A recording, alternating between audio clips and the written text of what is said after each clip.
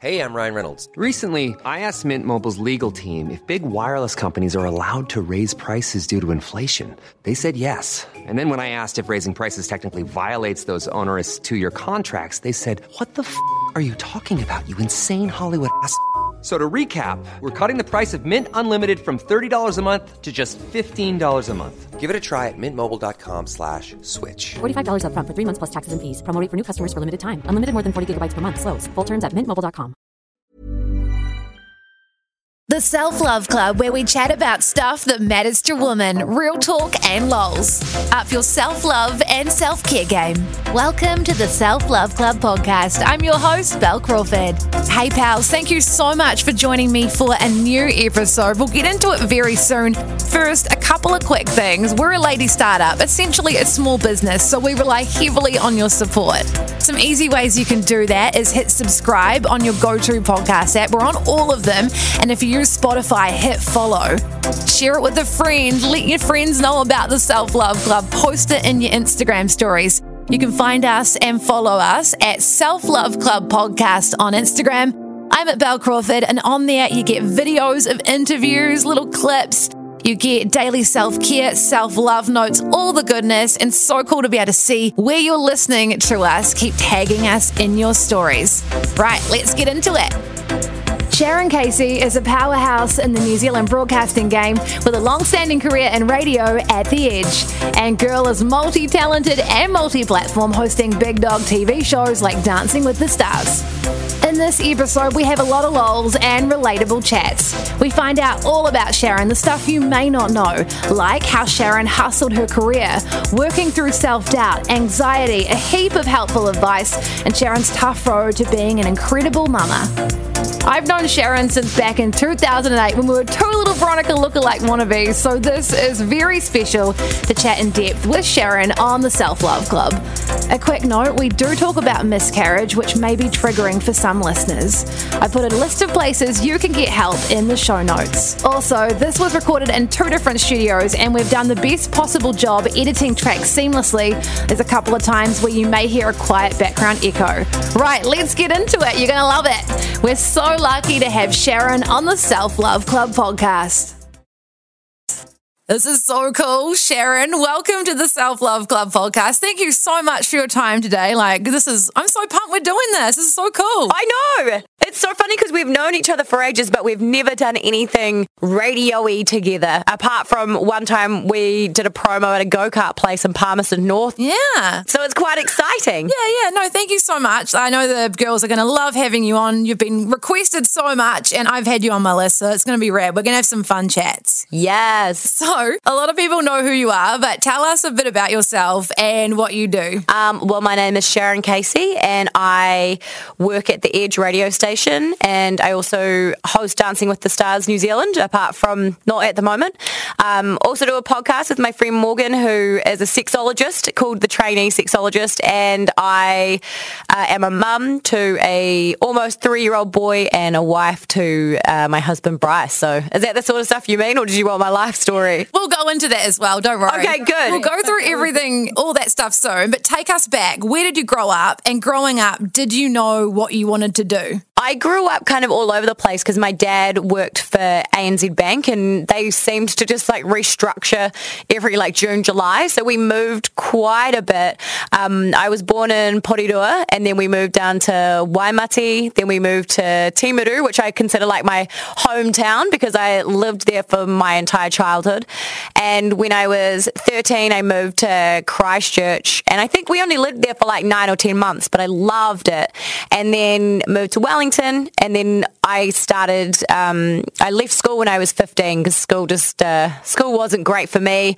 I got bullied quite a lot, and also, I don't know, I think I was too loud, and probably the things that benefit my job now didn't benefit when I was trying to do high school. So I left when I was just about to turn 16, and I was working for a music store. That was my third job after I left school, and I got to work in the signing tent for Sounds at an Edge Fest, which was like a big concert that the Edge did with like a whole lot of different artists. And I think it was JJ, Mike and Dom were all on the stage. And this guy, Sean Joyce, who was the marketing manager for Sounds, he was like, you could do that. Like you could be a radio person. You've got, that sort of personality. And I thought that was a funny thing to say because I always thought radio was like, it's like being a pop star one day. It's a aspirational job that never actually happens. And I used to do like little radio shows when I was like 7 years old. My mum's got these horrifically embarrassing tapes of me doing like a entertainment news update that I made up that Rachel Hunter embarrassed Rod Stewart at a party by doing a fart, and it was really bad. But I'd always wanted to do radio. I just didn't know it was something I could do. And so after he said that, I kind of investigated it and ended up applying for radio school. And I got in like 2 days later. And this has been a long grind ever since. Yeah. So you went to radio school, and how did you find that? And what happened after you were at radio school? I loved it. I did the course in Wellington, the New Zealand Radio Training School, and we had amazing tutors, and all of the tutors that we had were like the top of their game at the time. So there was this woman, Debbie Baker, who owned the school, with this other guy, James, who was like the king of production, and she was like the queen of sales. And then they had Jimmy Stewart, who's like a New Zealand radio programming legend, and this other guy, Rolly, who was an amazing promos guy, and another guy, Tan, who was our Māori teacher as well. And it was kind of like their powers combined just taught me everything I kind of needed to know. But I didn't have any luck going for any jobs straight away, so I went back to Sounds. And then one day, Jimmy Stewart rang me up at Sounds, and he was like, oh, do you want to work in radio or work in a music store? I was like, I want to work in radio. And he was like, oh, well, you've got an interview in the Wairarapa on Thursday, so make sure you get yourself there by such and such a time. And I was like, holy shit, okay, sweet. So I drove over to the Wairarapa with my mum, and Jimmy had given me all these like interviewing tips and like learning as much as I could about the Wairarapa. And then I managed to get a job there doing breakfast on More FM with Brent Gear, and I was always also doing promos for More FM, Solid Gold and Radio Live, and I loved it. And my dream was always to be at the Edge. I wanted to be at the Edge by the time I was 25, because I just had been obsessed with the Edge since the very first moment that I heard it in a Palms car park in Christchurch. And I would have been like 13 years old, and I tried to give myself JJ Feeney dreads or JJ Feeney braids, like I was obsessed with her, and I got to be listener of the month on her website when I was like 15. It was just, I just loved it. And I even had an Edge sticker on my car, which like didn't go down great when I was working for More FM, but I just wanted to be here by the time I was 25, and I got my first job here when I was 20. So it was pretty amazing. Yeah, you smashed that goal. So how did your transition from, things can happen quite quickly, but like you went from the Wairarapa to going to the Edge. So what were you doing when you first got there? So I got, they did a Quit Your Day Job competition, which is actually what we just did with Jaden, who's my most recent co-host, and Vaughan Smith, who's now on ZM Breakfast. That's how they found him as well. He won Quit Your Day Job here. And so I entered Quit Your Day Job, and I went up and I did a show, and the listeners voted along with like the bosses decided that I had won that competition. And a lot of that stuff is usually rigged, but I was like real pumped to find out that I had actually won the listener vote as well. And that was the same thing with Jaden. Like people thought that competition was rigged, and I was like, nah, like that was even, and he smashed it. Like he did such a good job. And I came up and I did the night show with Brad for like 5 years, and then I wanted more, and I felt like I had outgrown nights, like talking about High School Musical and things, and I was like, I want more. Like I want to just keep getting better and keep learning and do more. And so I talked to Leon, who was our boss at the time, and now he's our big boss. And a week later, he offered me days and to be music director. And I also read Scandal, the entertainment news for Fletcher and Vaughan. And at that time, Megan Sellers was working with JJ, Mike and Dom. And we kind of split the day show, and then it just worked out better. Like Megan was so amazing with Fletcher and Vaughan that it made more sense for her to be with Fletcher and Vaughan, and I got on really well with JJ, Mike and Dom, and especially Dom. So it made more sense for me to be there because like I wasn't afraid to give him crap back. Not that Megan was, but it made way more sense for us to do that. And so we switched. And then when Fletchborn and Megan went to ZM, I got to work and Leon was like, come here. And I was like, what? And he's like, Fletch and Board are leaving. I want you to do drive. And I was like, holy shit. Okay, sweet. And then 7 years later, still doing drive and been through a couple of boys, but yeah, still here. Last one standing. I love that story so much. Like, I mean, obviously you've like smashed your goals. When you were younger, you said you wanted to work at the Edge by the time you're 25. I mean, you're there when you're 20 and then... Yeah, 100%. And like, I still feel that way. So I still will drive into work and be like, holy shit. And I always start the day when I walk into work, I will always like say hi to everybody. And I always like walk in, I'm like, how's everybody at the greatest radio station in the world today? And then they're always like, oh, it's good. And they're like, how are you? And I'm like, living the dream. And so I like remind myself, that's like my thing when people ask me at work, they're like, how are you? I'm always like, living the dream, so that I can never forget that this was my dream and also like what an incredible privilege it is to do this job. And my husband does the same job on The Rock. He does the breakfast show, and we constantly remind ourselves. And if one of us comes home being like, oh, it's so hard and like blah, blah, blah, the other one will quickly humble the other one and be like, well, do you want to go dig a ditch? Like, what else do you want to do? Like, people are actually doing real work out there, blah, blah, blah. And it's just making sure that we always remember it. But even now, I've read Scandal for years, and I grew up revolving my morning around JJ Feeney, the Scandal Queenie, to the point that when I worked on the breakfast show and they moved it to the half hour instead of the end of the hour, I was reading news and I kept coming in to read the news at the half hour because I had grown up with it being, I knew that was 5 to the hour. And when that Scandal bed plays, or when I say, if you want more Scandal, go to theedge.co.nz, I still at least once or twice a week will be like, holy shit, like I read the entertainment news I revolved my entire morning around. Like, it's just, that was the only website I checked for years, you know? Yeah, that's so rad. It's been a long time, and obviously, like, to have a career like you have to work so hard. Like, I know that you're humble and down to earth, and it's like, you work hard, but I think people maybe don't realise how hard you do actually have to work and how, like, it's just it can be a tough industry at times. So talk us through that. Well, I think it is... You're totally right. A lot of people think we just like walk in the studio and talk shit for 4 hours, which is not the case. I wish it was that easy. And it's quite an interesting job. Like, when I think about it, it's an interesting job for somebody that was bullied throughout their school years to go into a job where you're literally judged on your personality. And that's like a really hard thing. I don't think you ever fully get used to it, but it's a weird job that I went into, that literally you have ratings where it's people either like you or they hate you, or you can say something on air and someone will text in and say you're an asshole, or, you know, your social media and things like that. So that's like kind of, yeah, a bizarre thing. How have you learnt to handle that? You know, like people saying horrible things to you, especially when you know, a lot of us were bullied when we were younger or whatever, and it can be a little bit triggering at times. So how have you learnt to handle that over time? Obviously, it's something maybe you just have gotten better at handling. I think that it never doesn't suck. Like, it always sucks. And if it's constructive, I don't care. Like, if someone gives me constructive criticism, I'm like, you know what, that's a fair thing to say. Or I'll, like, if it's like a listener on text machine and be like, I hate it when you guys do that, like blah blah blah, because I'm like, oh, let's like, can you tell me why, blah, blah, blah, and then I can get, because the show's for the listeners, it's not for me. So if they don't like something, I want to know why. And if it's constructive, then I welcome it. But it's when people literally just go, Sharyn sucks, but no reason why. Or if I'm ever doing tally, it's literally either I'm annoying or have an ugly dress on. It's never actually about my job.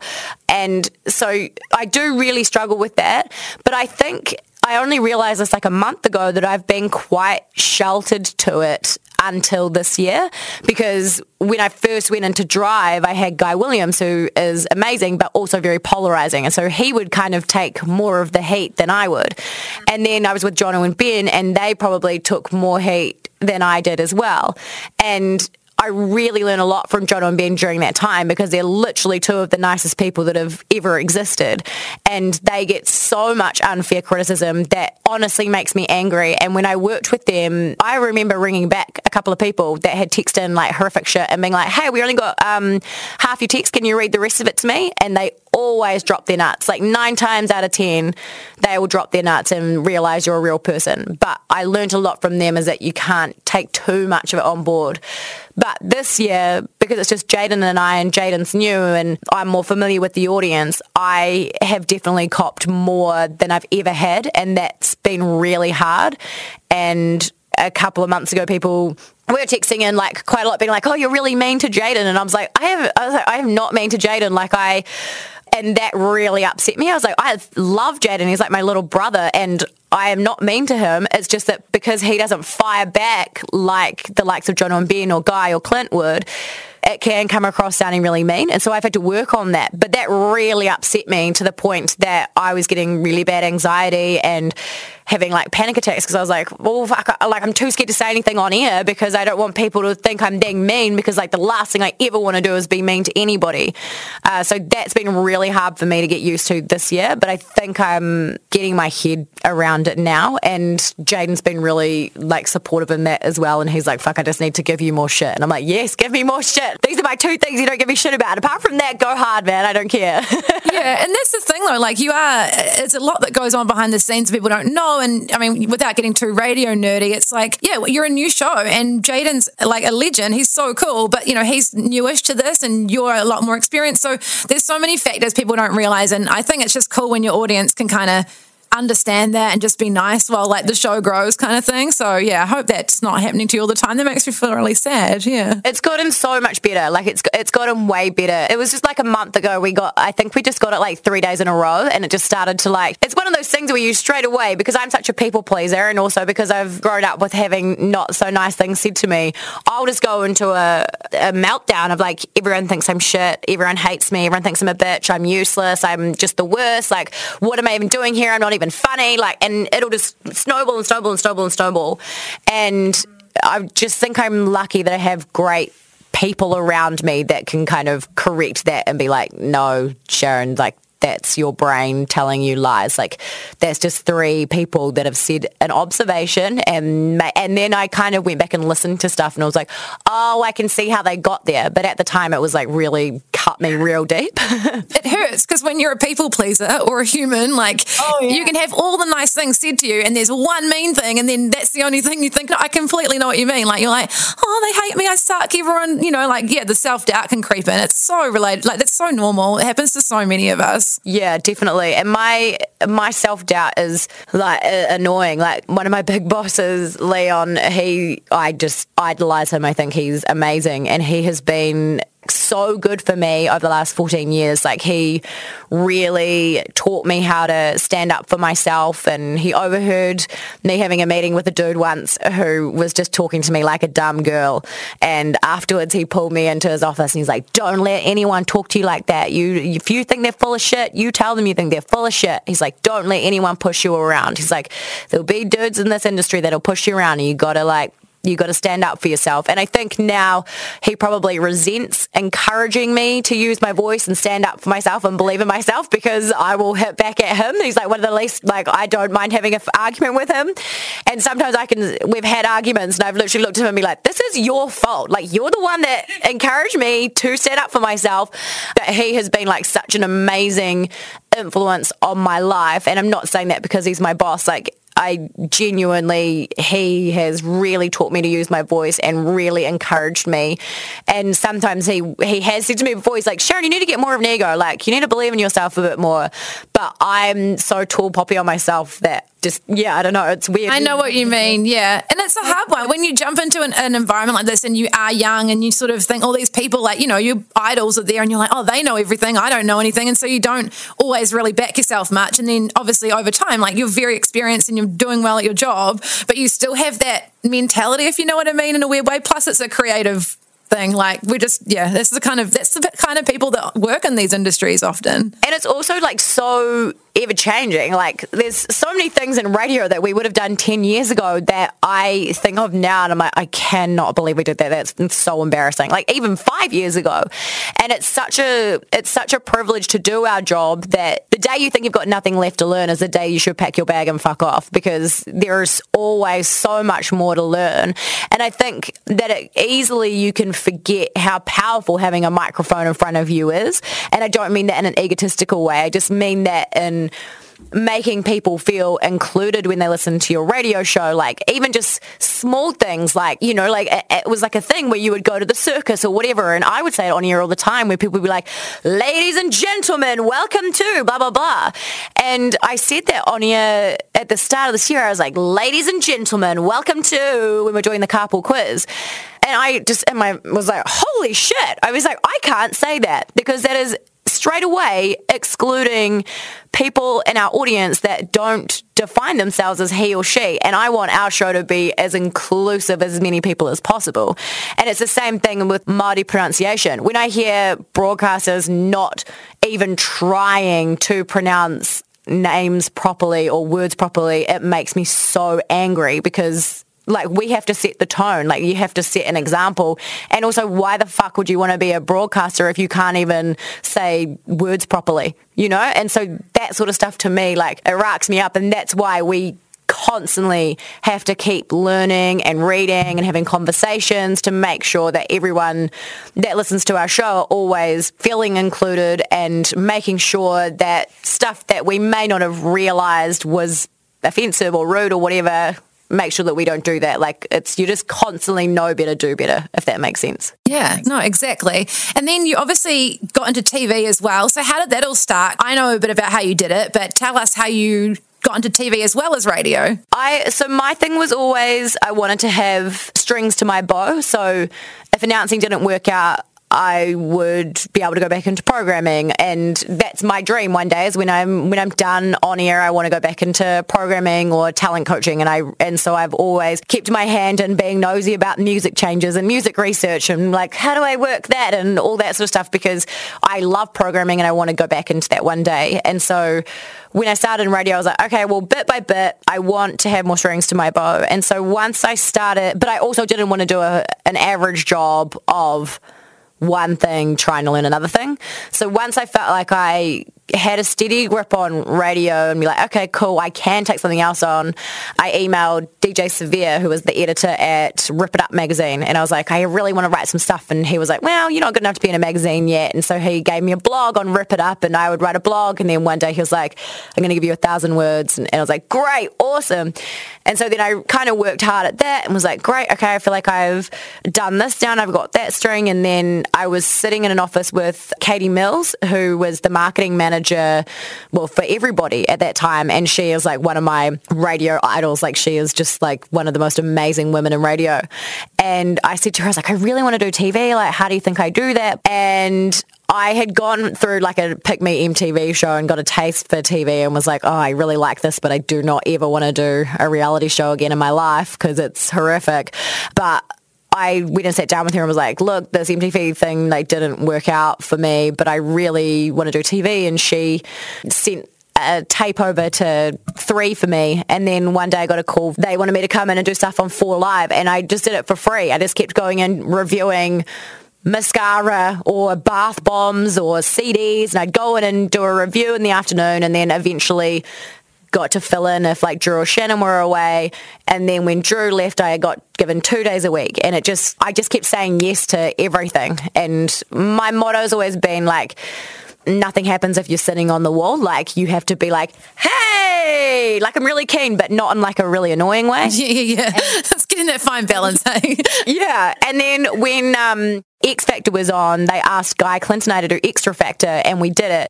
And that was like a really good opportunity for us to like show what we could do in the TV side of things for Clint and I. And we were sitting in catering one day, and Andrew Schusterman and Hayley Cunningham, 2 of my other idols, are like in my TV royalty. Shusty was working in radio at the time as well, and he was like, oh, who do you think we should get to host Dancing with the Stars? And I was like, this guy. And then just sat there. And I remember Hayley looking at him and be like, you walked yourself into that. Like, what the hell?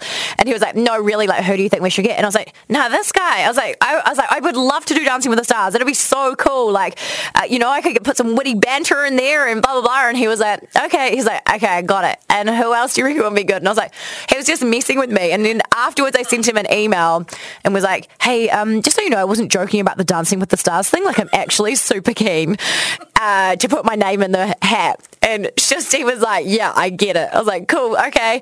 And then a couple of weeks later, Hayley rang me. I was like, holy shit. And I had got Dancing with the Stars. And that was like, I had never experienced TV like that. Like, I turned up and I had a dressing room and it had a door on it because at Extra Factor, my dressing room didn't even, Guy Clint and I shared a dressing room and it didn't have furniture. So we stole some from contestants and it didn't have a door.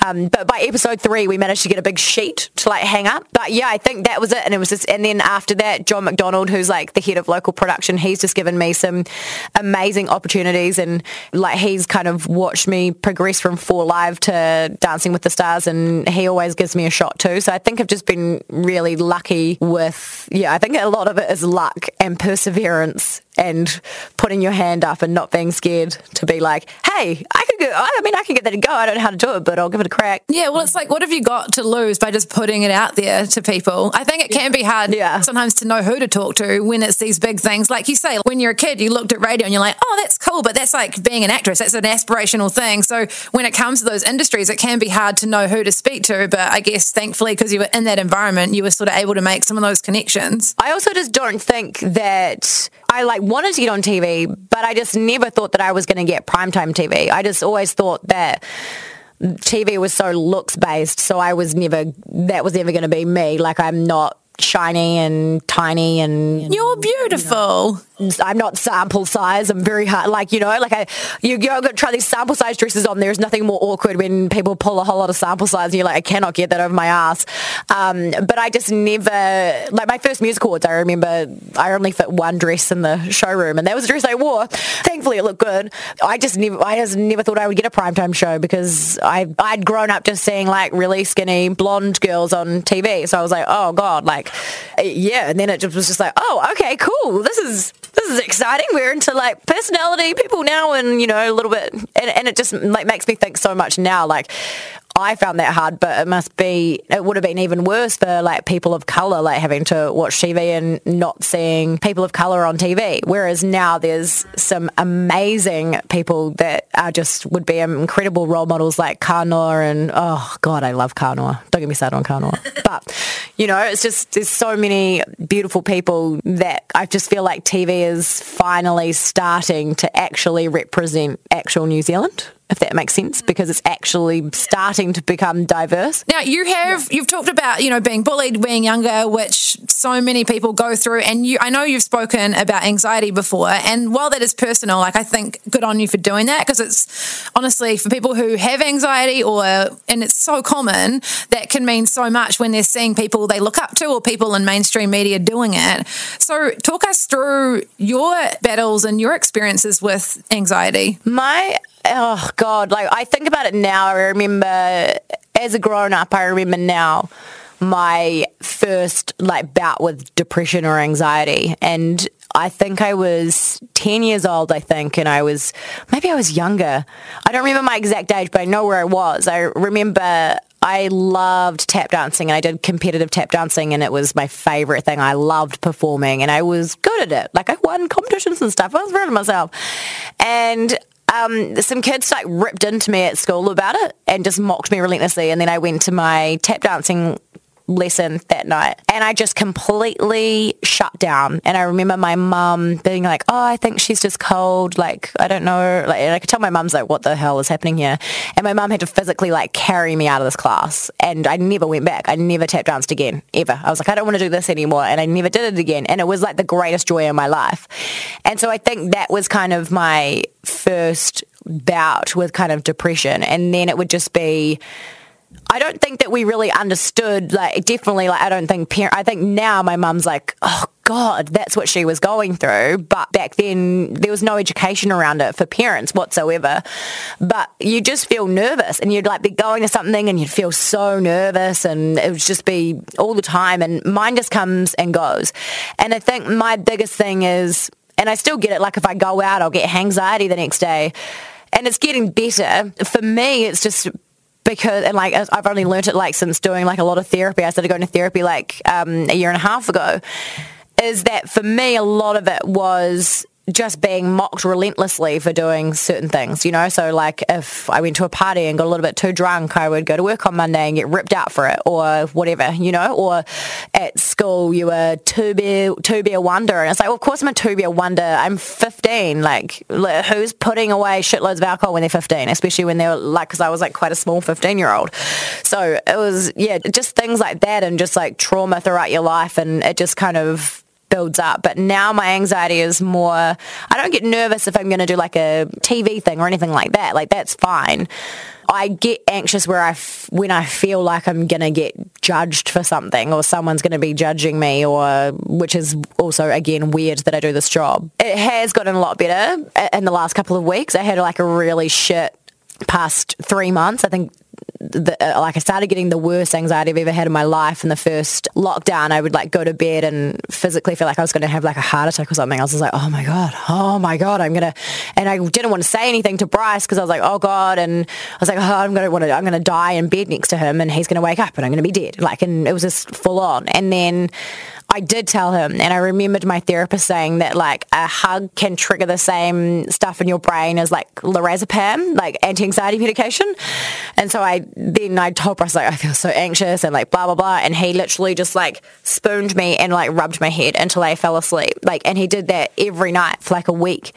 And then it slowly started to get better, and I was like, cool, I'm back on top of it. I'm on top of it. Everything's going great. Got out of lockdown. Lockdown was actually quite good for me during the week. Was horrific because I'd have to get up and work at like 6 a.m. until my son got up, and then I'd look after my son till lunchtime, and then I'd go to work. So it was like a long day of putting out energy. And then the second lockdown, that's when the wheels just started falling off. I had 3 days off work, and my dog almost died, and it was just the lowest I had been in a really long time. And then I started getting panic attacks, and I haven't had panic attacks like for years, but like full panic attacks. And in that second lockdown, we sat down to do our prep meeting, and I just like flopped onto the table and just started crying. I was like, I don't have this in me today. Like, I can't do this today. And then I was like, everyone in the room was like, holy fuck, like what's happening here? It happened again about a month and a half ago. And we sat down to do the prep meeting, and we're all sitting around having a laugh. And then all of a sudden I was like, oh, I'm going to have a fucking panic attack. And I just got up and went into the studio, and then panicked even more because there was people in the producer's booth. And then I was like, fuck, there's all cameras in here. Everyone can see me having a panic attack. So I started panicking even more, and then I found the corner, and then I sat in the corner that I knew that there was no one could see you on the camera, and I was like, oh my God, freaking out. And then Steph, who does our workday show, came in, and she was like, oh, and then she just sat down and basically talked me out of my panic attack. It was like, but it was just, I just never had them before. And then I went to see my therapist, and I sat down, and she was like, oh shit. She was like, okay, what's going on here? This doesn't look great. And then we just kind of talked it out and came up with a new plan for me, and I've been so much better in the last month. It's been amazing. But I think the biggest lesson that I learned from that was I have to communicate. Like, I literally have just told you this, and like most of my friends don't even know.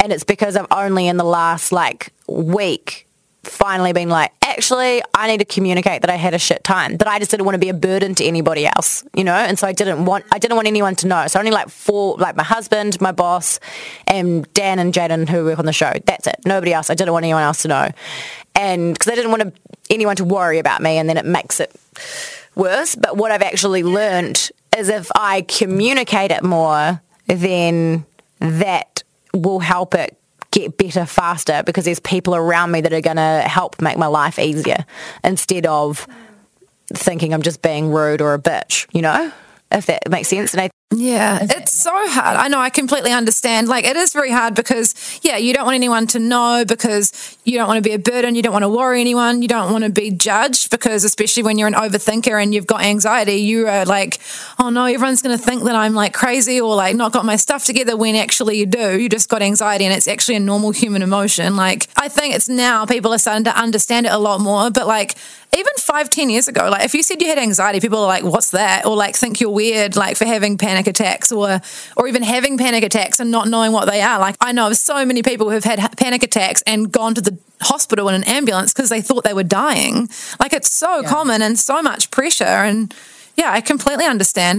You just worry. You worry what everyone's going to think, and there's shame. Like, it's so much that goes with it. Yeah, and I think it's just like, for me, is that I just have to remember to be kind to myself, remember to communicate, and I have to stick to my plan. And nothing is more important than me sticking to my plan. So I have to exercise on Monday. I have to do, like, Mondays I don't do anything, and like sometimes I don't come to the staff meeting, and my boss is totally understanding because he knows I need to start my week just having a massive sweat out of the weekend.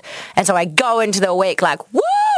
And so Mondays I always have like a full-on cardio session, and then I'll do like Pilates 3 times a week. And it's just like, I know I have to do those things, and I know I have to say no to stuff. And 9 times out of 10, I only drink once a week, and I know the alcohol I can drink and what the alcohol I can't drink, and things like that, where it's just making sure that, and Bryce is great too. Like, I come home and once Tyson goes to bed, I need like 45 minutes of no one talking to me, and he's kind of the same. So he'll go watch TV, an episode of TV in the bedroom, and I'll be in the lounge watching something light like Gilmore Girls, and that really helps, because I found that I was watching Grey's Anatomy when I was feeling like really depressed and anxious as well, and I swear to God, it's an amazing show, but I swear that it made me feel like more, because it's such a stressful show, all the heartbreak, and I love a love story, and then everyone's dying and all that sort of stuff. Like, it was really stressful. Now I know if I come home and watch something light like Gilmore Girls or Friends or something like that, then it's all good. Yeah, oh, that's good. Yeah, it is good that you've got your wellness. I've heard you talk about that before as well, your wellness plan you have and the things you do. And that's the thing, that when you do have anxiety, we've had to learn over the years to do these things. Like you say, like, we've had combos about this stuff before privately, like, not to, we know what to drink. We know, like, if you're anxious, don't drink, like, because it will just make it so much worse. And it's so hard. Like, you work out all the things like food or coffee, or you do become very self-aware when you have anxiety. So I always think people with anxiety are actually superheroes, because they manage to do so much epic work like everyone else, and you would have no idea. And they're also so aware of other people. And we learn so much about being self-aware. So, I'm in awe of people that have anxiety. It's nothing bad about it. Like, I know that we think it does, but it's actually like a superpower in a weird, horrible way that I wish no one had to experience it. You know what I mean? Like, I think it also, like, with the, like, drinking one, because, like, anxiety is so common. Like, like, we had our Christmas party last night, everyone's, anxiety today. Everyone's like, oh God, was I blowing out? And you're like, nah, man, you're all good. Like, everyone was fine. Everyone was great. But I also have learned now who I am comfortable drinking around and who I'm not. Like, just because I don't want to wake up the next day and get ripped out about it. So, not that I'm like, this makes me sound like I'm a terrible drunk or something. Like, I will just drink around people that I feel comfortable around, and I'm really aware of my surroundings if there's people there I'm not comfortable around, if that makes sense. And I'm just I'm just way more aware than I was. And I think when I was younger, I definitely like wanted to escape anxiety and depression by just going hundies. But like everyone, probably like a lot of people do in their 20s. And now I know, I'm like, no, Sharyn, you do not need to do heaps of Jägermeister shots on a Saturday night. Like, it's just a terrible idea. Yeah. You sort of learn as you get older. I'm getting older and wiser. Although I did steal a book from a bar last week and had to shamefully take it back the next day by accident. I saw that. I did it as a joke. We went to this bar and they had reserved the tables with books, and there was this book on trigonometry, and I was doing a joke with my friend Ellie, and I was like, hey, it's a book on trigonometry. I want to share so I could learn something from this, and like put it in my bag. And then I was supposed to take it back out again, but forgot. But then I was going to do a gag to Ellie when we were walking somewhere else. I was going to pull it out and then I was going to run it back. But then I woke up the next morning, was like, oh God, I stole the book. And then I had to shamefully take it back and be very ashamed and be like, I'm so sorry, but I stole your book. And it was very embarrassing. So I'm older, but not certainly not wiser. Oh, it makes for good stories though, so we love that. Yeah. One more thing on the anxiety thing before we move on, like, and having anxiety and understanding it myself, it's like when someone asks you, what triggers it, like what causes it, you don't always know. And so I never like to ask people that because I know what it's like. But, with COVID and the lockdown, you said that was different for you because often it's about you being judged or, like we all have our things and it's just going to be a chemical thing that just sets off. But what do you think it was for the lockdown? Because I think that is so relatable and a lot of people would have been feeling exactly the same and probably going through similar with what you were. I think that so the lockdown was bad for me at nighttime. I think it was just, I was so worried about everything, and also like people were losing their jobs, so I was worried about that. We'd had our pays cut. I was worried about that. I was worried that I was going to bring, because we were essential workers, I was worried I was going to bring it home to Tyson, my son, and it just kind of happened. And then I actually started to really enjoy the weekends because there were no expectations of me to do anything. So all I had to do was hang out with my two favourite people, Tyson and Bryce. That's all I had to do on the weekends. And it's not that I don't love seeing my friends. It's just that I love seeing my friends, but sometimes I get overwhelmed with making sure that I have caught up. Like I had this period where I was so paranoid because I value my friends so much. They're so precious to me because I had such a shitty time during school and I felt like I didn't really have any friends, and now that I have friends I really want to make sure they know how grateful I am for them and stuff. And I don't know, I went through a period where I literally wrote every single person that's really special to me in my phone, and then I would go through and make sure that I had touched base with every single person that week, or tried to make a plan with every single person, and it was just overwhelming. And Bryce was like, that is ridiculous. He's like, just chill out, because then my weekends was literally get up, play with Tyson, go do brunch here, go to a gym class with this person here, then after that I'm going to do here, and then I'm going to go to dinner with them there, and I'm going to do that there, and then I never actually rested. So to have lockdown where I wasn't able to do anything was actually quite good for me to actually rest, and now I've learned to actually rest on the weekends. And so, today, 1 till 3 is when my son naps. So today I'm doing this with you. But tomorrow I'm going to go to Pilates, and then I'm going to go home and read my book. And I'm not going to do anything between 1 and 3. But I used to fill every second of 1 and 3. One of the days I can go and do something. And apart from that, it's just stuff for me. Yeah, good on you. I think that's a really good tip for people, because I think in this day and age with social media, you're seeing everyone have these, seeing all these busy lives, like they're out for brunch here, they're doing this here. And if you're working a lot or you are resting because of your job, you use so much energy that you've got to restore that for yourself on the weekend, or else you do get burnt out and sick, So it's such a good piece of advice, and I love pushing that. There's nothing wrong with resting. It's so good for you, and it's just so simple, but we fill our lives with so many things and trying to see all the people, but sometimes you just can't. Yeah, my friends are definitely really good at, they know when dancing is on, that for 10 weeks I work 7 days a week, and so I basically don't really see anyone for 10 weeks. The only time that I have to see anyone is on a Saturday morning, and if I'm going to see anyone, then it has to be something that Tyson can come to. And there might be one Friday night during that 10-week period that I'll go out and have a few drinks. But apart from that 10 weeks, I do nothing. Sometimes I try and it's the people pleaser thing, and where you're just but Bryce is great at, on the weekends, he's always nah, I'm napping. Between 1 and 3, he's I'm napping as well. And the other thing he's going to do is go to the little massage place up the road from us maybe once a month. That's it. And between that 1 and 3, he always rests, always. And I think it kind of taught me that. I was oh no, I actually need to make sure I do have a time where I rest on the weekends. Otherwise, if you don't rest, you're eventually just going to burn out. And we'll talk about you and Bryce. You actually did meet when you worked in radio together, and I've heard the story a little bit. You were oh, who's this cool dude from The Rock? And then, talk us through when you met Bryce.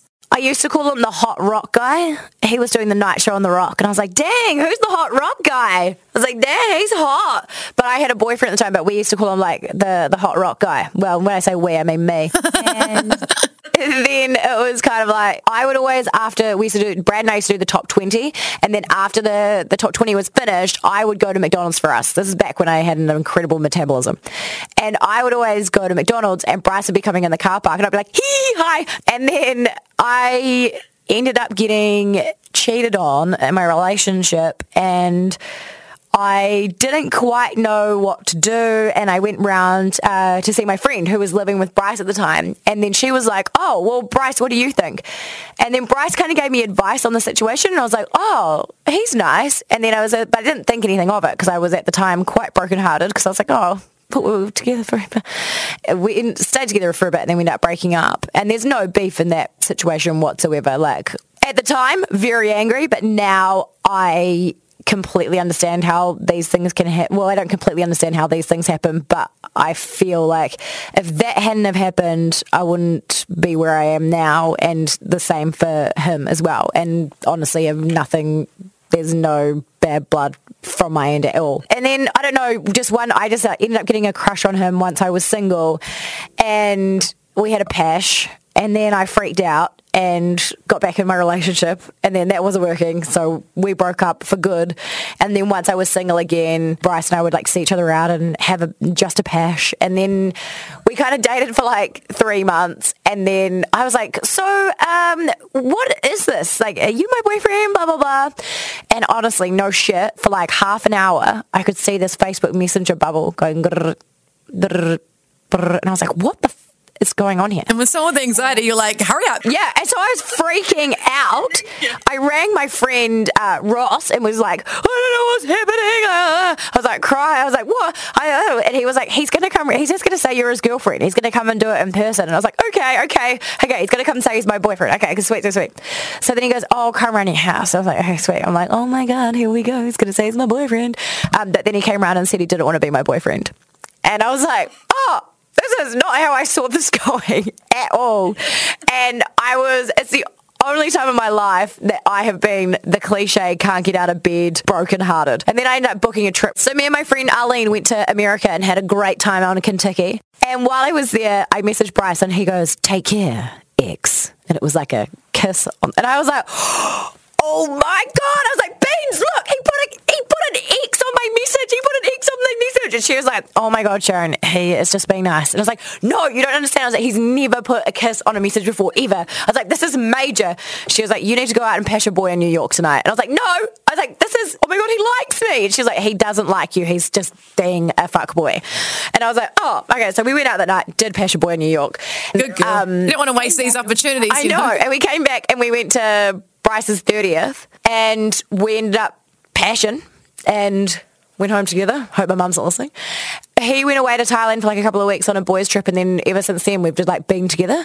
But then we kind of like started dating, but then this time about a month in, I was like, okay, cannot go through this again. What's happening here? And he's like, you're my girlfriend. I was like, oh my God. But it literally was like, and I always say that to Bryce, he hates when I tell this story, by the way. It's honestly like the guy I dated that first 3 months and the guy I ended up marrying, they're like two different people. Like, it's crazy. Yeah. Early start of relationships are so hard. And like, I think everyone has different situations because it doesn't always work out. And most of the time it's not going to work out. So, and it sucks, but that's just how it is. Like, it's no fun. And I'm glad that it all worked out because, it's not good when it doesn't. Same. Because, man, I was going to stalk him for a long time. I remember I went out and like bought all these clothes. I was like, these are my, Bryce is going to think I'm cool clothes. And I would like pretend to like screamo, and went to this terrible gig where it was the worst music. I hated it. Every second of it. I was like, this is so loud. Like, they're not even doing any dance moves. And I hated it. But I was sitting there going, yeah, this is so good. I love every second of this. Just in that stage of pretending you like what they like. And now Bryce still, 11 years later, will be like, when did this happen? He's like, when did you, I thought that you, like, he's like, what the hell? It's like, he literally did it to me this morning. We walked past a restaurant and he goes, oh, I wish you liked that type of food. You know, you used to like it when you were pretending that you like, trying to get me to like you. And now I'm like, nah, I don't want to go there. What do you think was different the second time round? Like, because that a lot of the time things will happen like that, where it's like you hear of people, breaking up and then getting back together. What was different the second time? Were you like playing it differently? What was going down? I remembered my friend Kerry, he passed away when I was younger. He was like the first person really close to me that passed away. But I always remember him saying, and I've used this advice with so many people, I think I've even said it to you at some point, where I'm like, don't make it too easy for them. And I think I definitely made it way too easy for Bryce. And I don't mean like sexually. I mean like if he texts me, I'm going to text him back 10 seconds later, whereas he's going to text me back 5 hours later. So it was just things like that where I wasn't on tender hooks and available. I think it was more a 50-50 situation.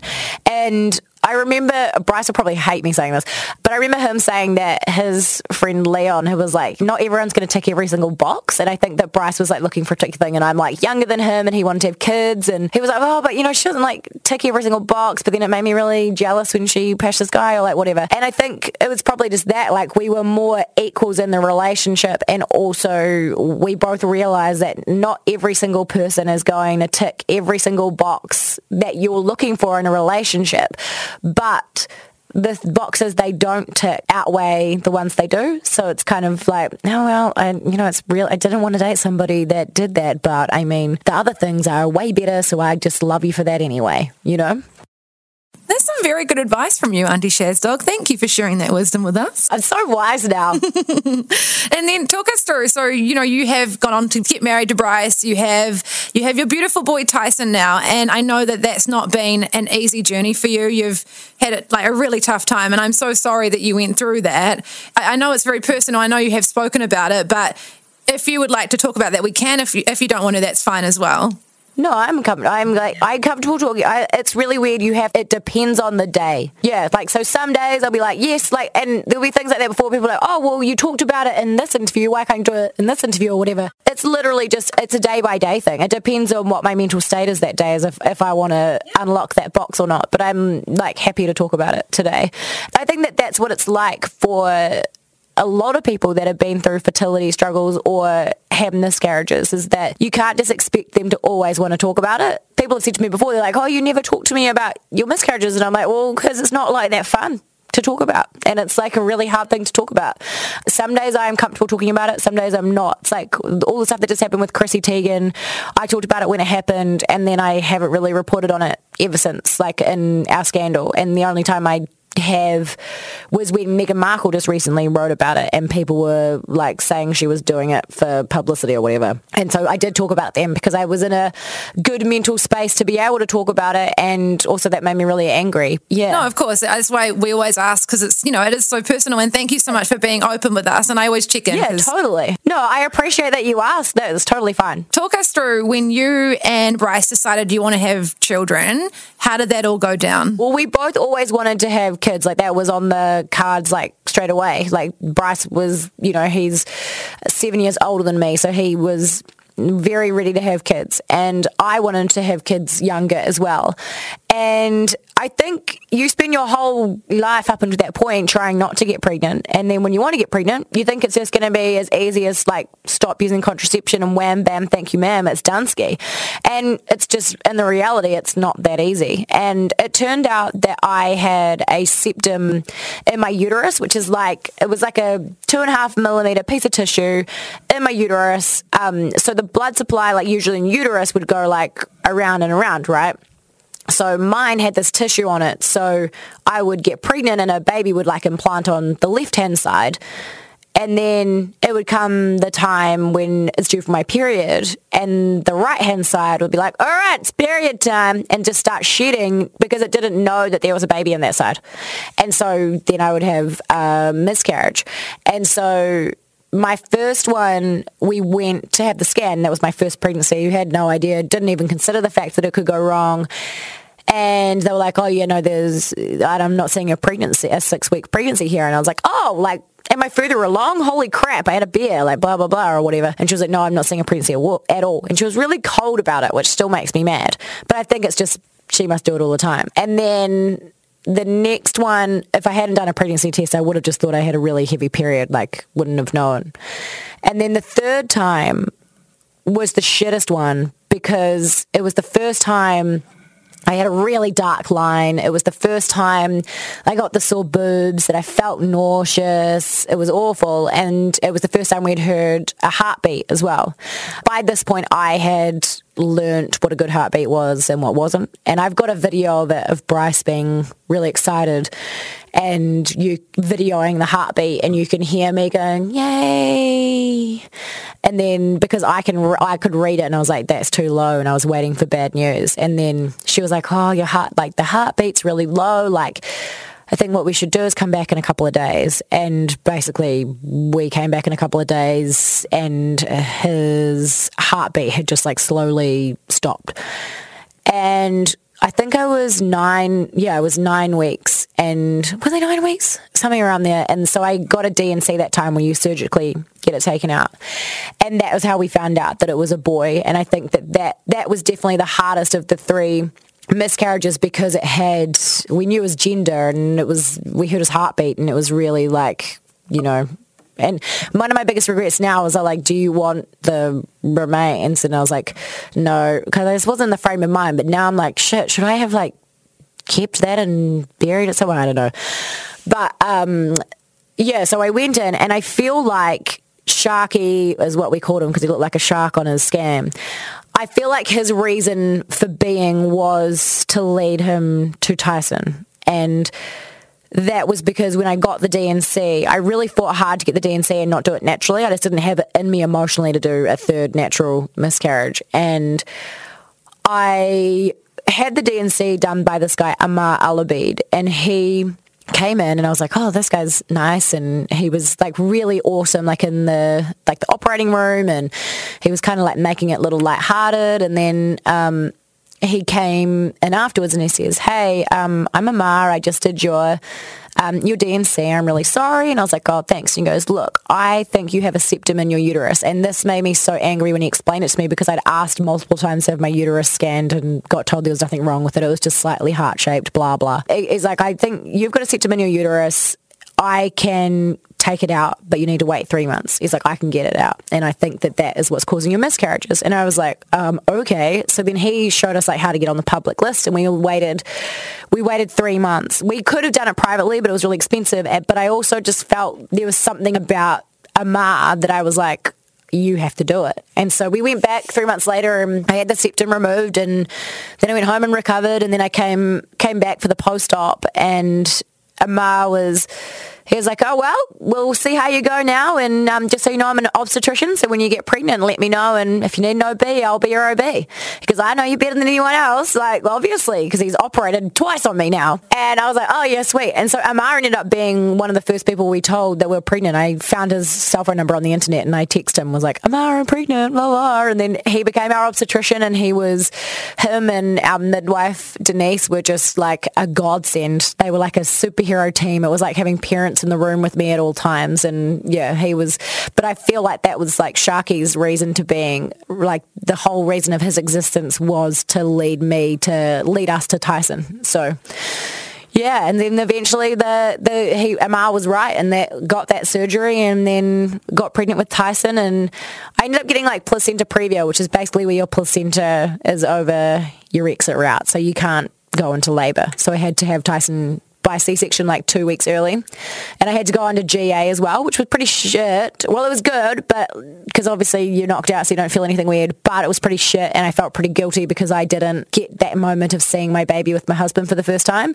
But Amar was so awesome, and him and Denise brought Bryce back in because he was not supposed to be in there when you're under GA, and they brought Bryce back in to cut the cord and stuff like that, and he had a playlist on, so we know that what song he was born to and things like that. So it was a shit run, but it ended up being worth it in the end because we got Tyson at the end of it, and he's so rad. Yeah, he's the cutest. He's so beautiful, and he's such a cute little boy. So yeah, I'm so happy for you. Oh my God, he is such a unit. He is just the funniest little showman that is stubborn as fuck. Honestly, Bryce and I look at him and we're like, that's you. But he didn't hear it my side eye, which makes me very happy. Like when he gives me a side eye, I'm like, don't look at me with my own face, but I'm also very proud of you. Oh, yeah. And how's that all been? Like, obviously being a mum is like intense and you're juggling, a lot with your work and everything, but how have you been finding that? It's a relentless ride, but it's a relentless ride that's worth it, if that makes sense. It's the hardest thing that I've ever done in my life, for sure, but also the most rewarding and fun. And it's great when they start sleeping, but that eventually happens, which is great. It has been just, there's no words to actually describe it. I think there's a lot of things that women can be really judgmental and hard on each other about, whether it's if you gave birth naturally with no drugs, or if you gave birth with drugs, or if you gave birth with a C-section. Who gives a shit how you gave birth? As long as your baby comes out in one piece, that's all that matters. And people can be so judgmental on that shit, and it makes me so angry. And the same with breastfeeding. Some people are natural breastfeeders. Some people, like me, struggle with breastfeeding. To me, I hated breastfeeding. Like, I wish that I liked it. I wish I'd been good at it, but I wasn't. I kept getting mastitis. It made me feel really... There's this thing, and my friend actually found out what it was, when your milk actually lets down when you just feel despair. And it's like, and a lot of women get it, and it's just never talked about until my friend put it on this mum's page, and so many women was like, oh my God, I had that. But Tyson ended up being allergic to my milk. He had like a cow protein allergy, and so it was so severe that the pediatrician was like, no more breastfeeding for you. And I remember him being like, I'm so sorry, but I was like, that is the best thing you've ever said, because I felt so guilty about how much I did not enjoy this, but I wasn't good at it. And some people are, and amazing to the people that are, but I think we just need to stop judging each other, and as long as we're all feeding our kids and they're healthy and they're alive and they're thriving, then go hard. Like, because Tyson has grown at the same stat as he was when he was breastfed to when he was not breastfed. So as long as you feed your kid, like, shut up on your judgment on everybody else. Exactly. That's so cool. Hey, you've talked a bit about your wellness plan and your things you do. What are some of your other go-to self-care practices to keep yourself feeling healthy and happy? Pilates is a massive thing for me because you have to concentrate on your breathing. So I do Reformer Pilates and I love it, and I know you do it as well. And it's like everything is based on breath. And so it's 45 minutes, 3 times a week, where I have to focus on my breathing being right. That's been a real game changer for me. I used to this is so emo, but I used to when I felt depressed, listen to music like Snow Patrol. And, and then that just further makes you more depressed. And so now, if I'm feeling sad, I will not listen to sad music. I have a motivational playlist that I put on and I listen to that. I don't listen to any sad music in the morning. I have this thing where, and it was something I started on maternity leave, and I would fold the washing or whatever. And everyone would be like, sit down, have a nap, blah, blah, blah. And I was like, no, I want to do the washing, because I know if I start doing the washing and I finish doing the washing, I have done a task today, start to finish. And so I start every single day making my bed. And it sounds so stupid. I have throw pillows and everything, and I'm real passionate about it. I've got 2 duvet covers that I switch between, and I make my bed look pretty, and it's the first thing I do every single day. So I start my day every day with an achievable task that I have done and dusted before I've even gotten dressed. And so as soon as you get out, you're like, woo!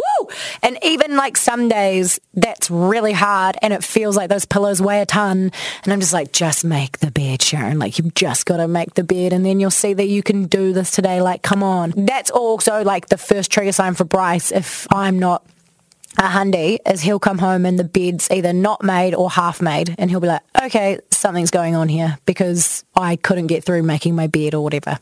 But I think it's really important to have that and little pockets of sunshine around your house, whether it's a nice smelling diffuser or always having a nice body wash or splashing out on the Flash shampoo and conditioner, whatever. Just having those little things that make you feel good. I've got these little, I got this little bowl from Cheetah. I think you're supposed to put oils in it or rock salt, but I have it to put chocolate in, and when I eat my chocolate out of it, I feel so bougie, and it's just things like that where having little pockets of sunshine around you all the time just really help, I think. And a routine as well, because I know what you mean. You get up, if you're feeling a bit anxious in the morning, which often happens, people with anxiety, you get up, you do your routine, and just by doing that, you do actually feel a lot better than lying in bed just feeling worse, for longer. So yeah, I think routine's super helpful, hey? Yeah, and I think also with the first lockdown, I've just remembered this now, my screen time was out the gate. And so now I I'm like weaning myself off it now, but I put myself on this like screen time block where literally all I could do was text like 5 specific people and receive calls from 5 specific people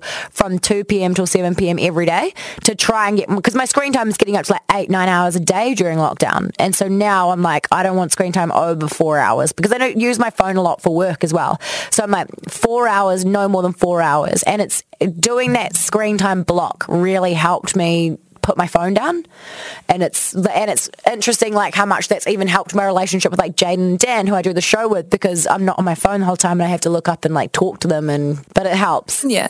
What is some advice, knowing what you know now, that you would give to your younger self? Younger little Sharyn, what would you tell her? I would tell her that school doesn't last forever. I would tell her that when it comes to friends, it is quality over quantity. It is better to have one epic friend that puts in just as much as you put in, that has your back all the time. It is way better to have that one friend than have 5 friends that treat you like shit. Also, which some of my friends will laugh at because I do like, I feel like a dick saying I have a lot of friends, but like my friends will be like, Sharyn, you literally are the person that can't have a birthday party without inviting shitloads of people because you feel bad if someone's going to feel left out. And it's good to give a shit what people think, but don't give a shit about what shit people think. Don't let the people that actually don't have your best interests at heart make you feel less than. Like if someone wants to give you constructive criticism, awesome. But if someone's just being a dick, like don't let them in.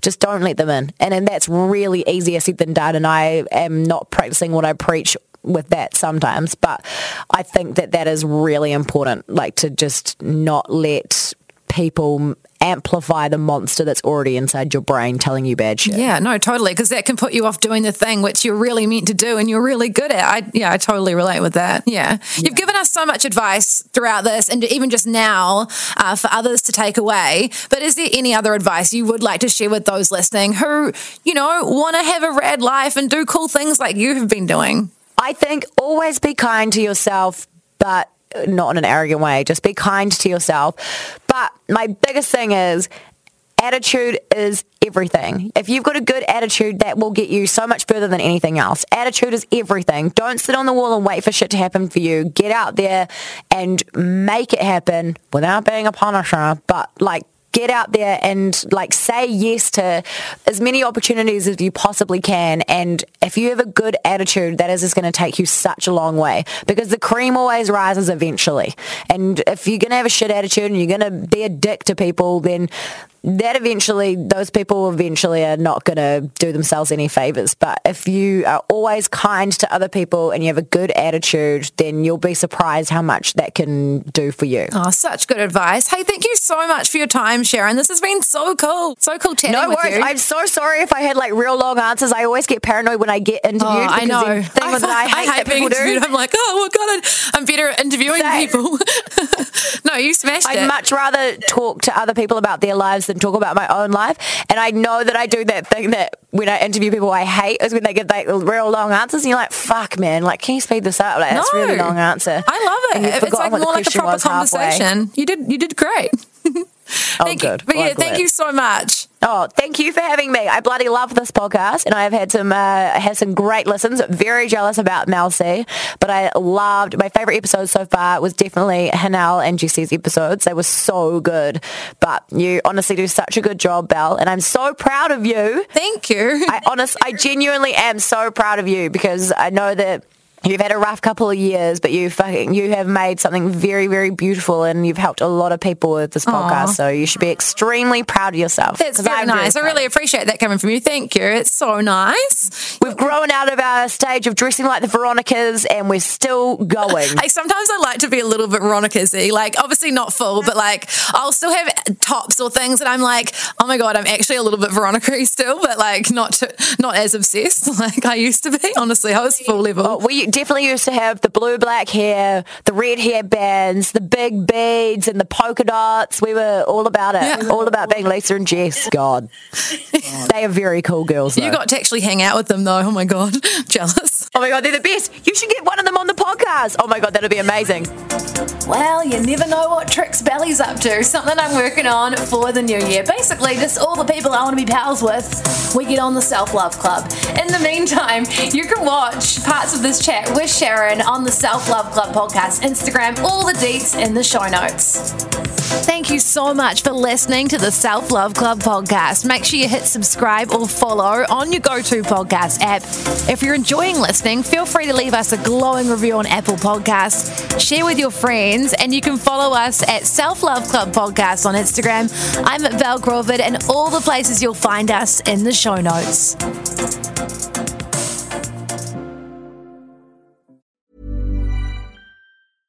Imagine the softest sheets you've ever felt. Now imagine them getting even softer over time. That's what you'll feel with Boll & Branch's organic cotton sheets. In a recent customer survey, 96% replied that Boll & Branch sheets get softer with every wash. Start getting your best night's sleep in these sheets that get softer and softer for years to come. Try their sheets with a 30-night guarantee. Plus, get 15% off your first order at bollandbranch.com. Code BUTTERY. Exclusions apply. See site for details.